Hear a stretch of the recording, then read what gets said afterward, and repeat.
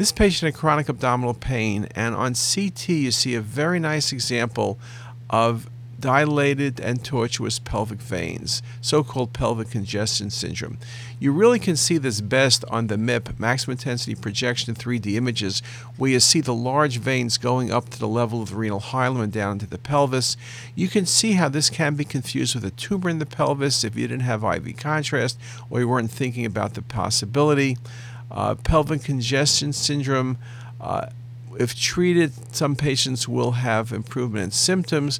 Many patients have these dilated vessels and are totally asymptomatic. So it's an interesting syndrome.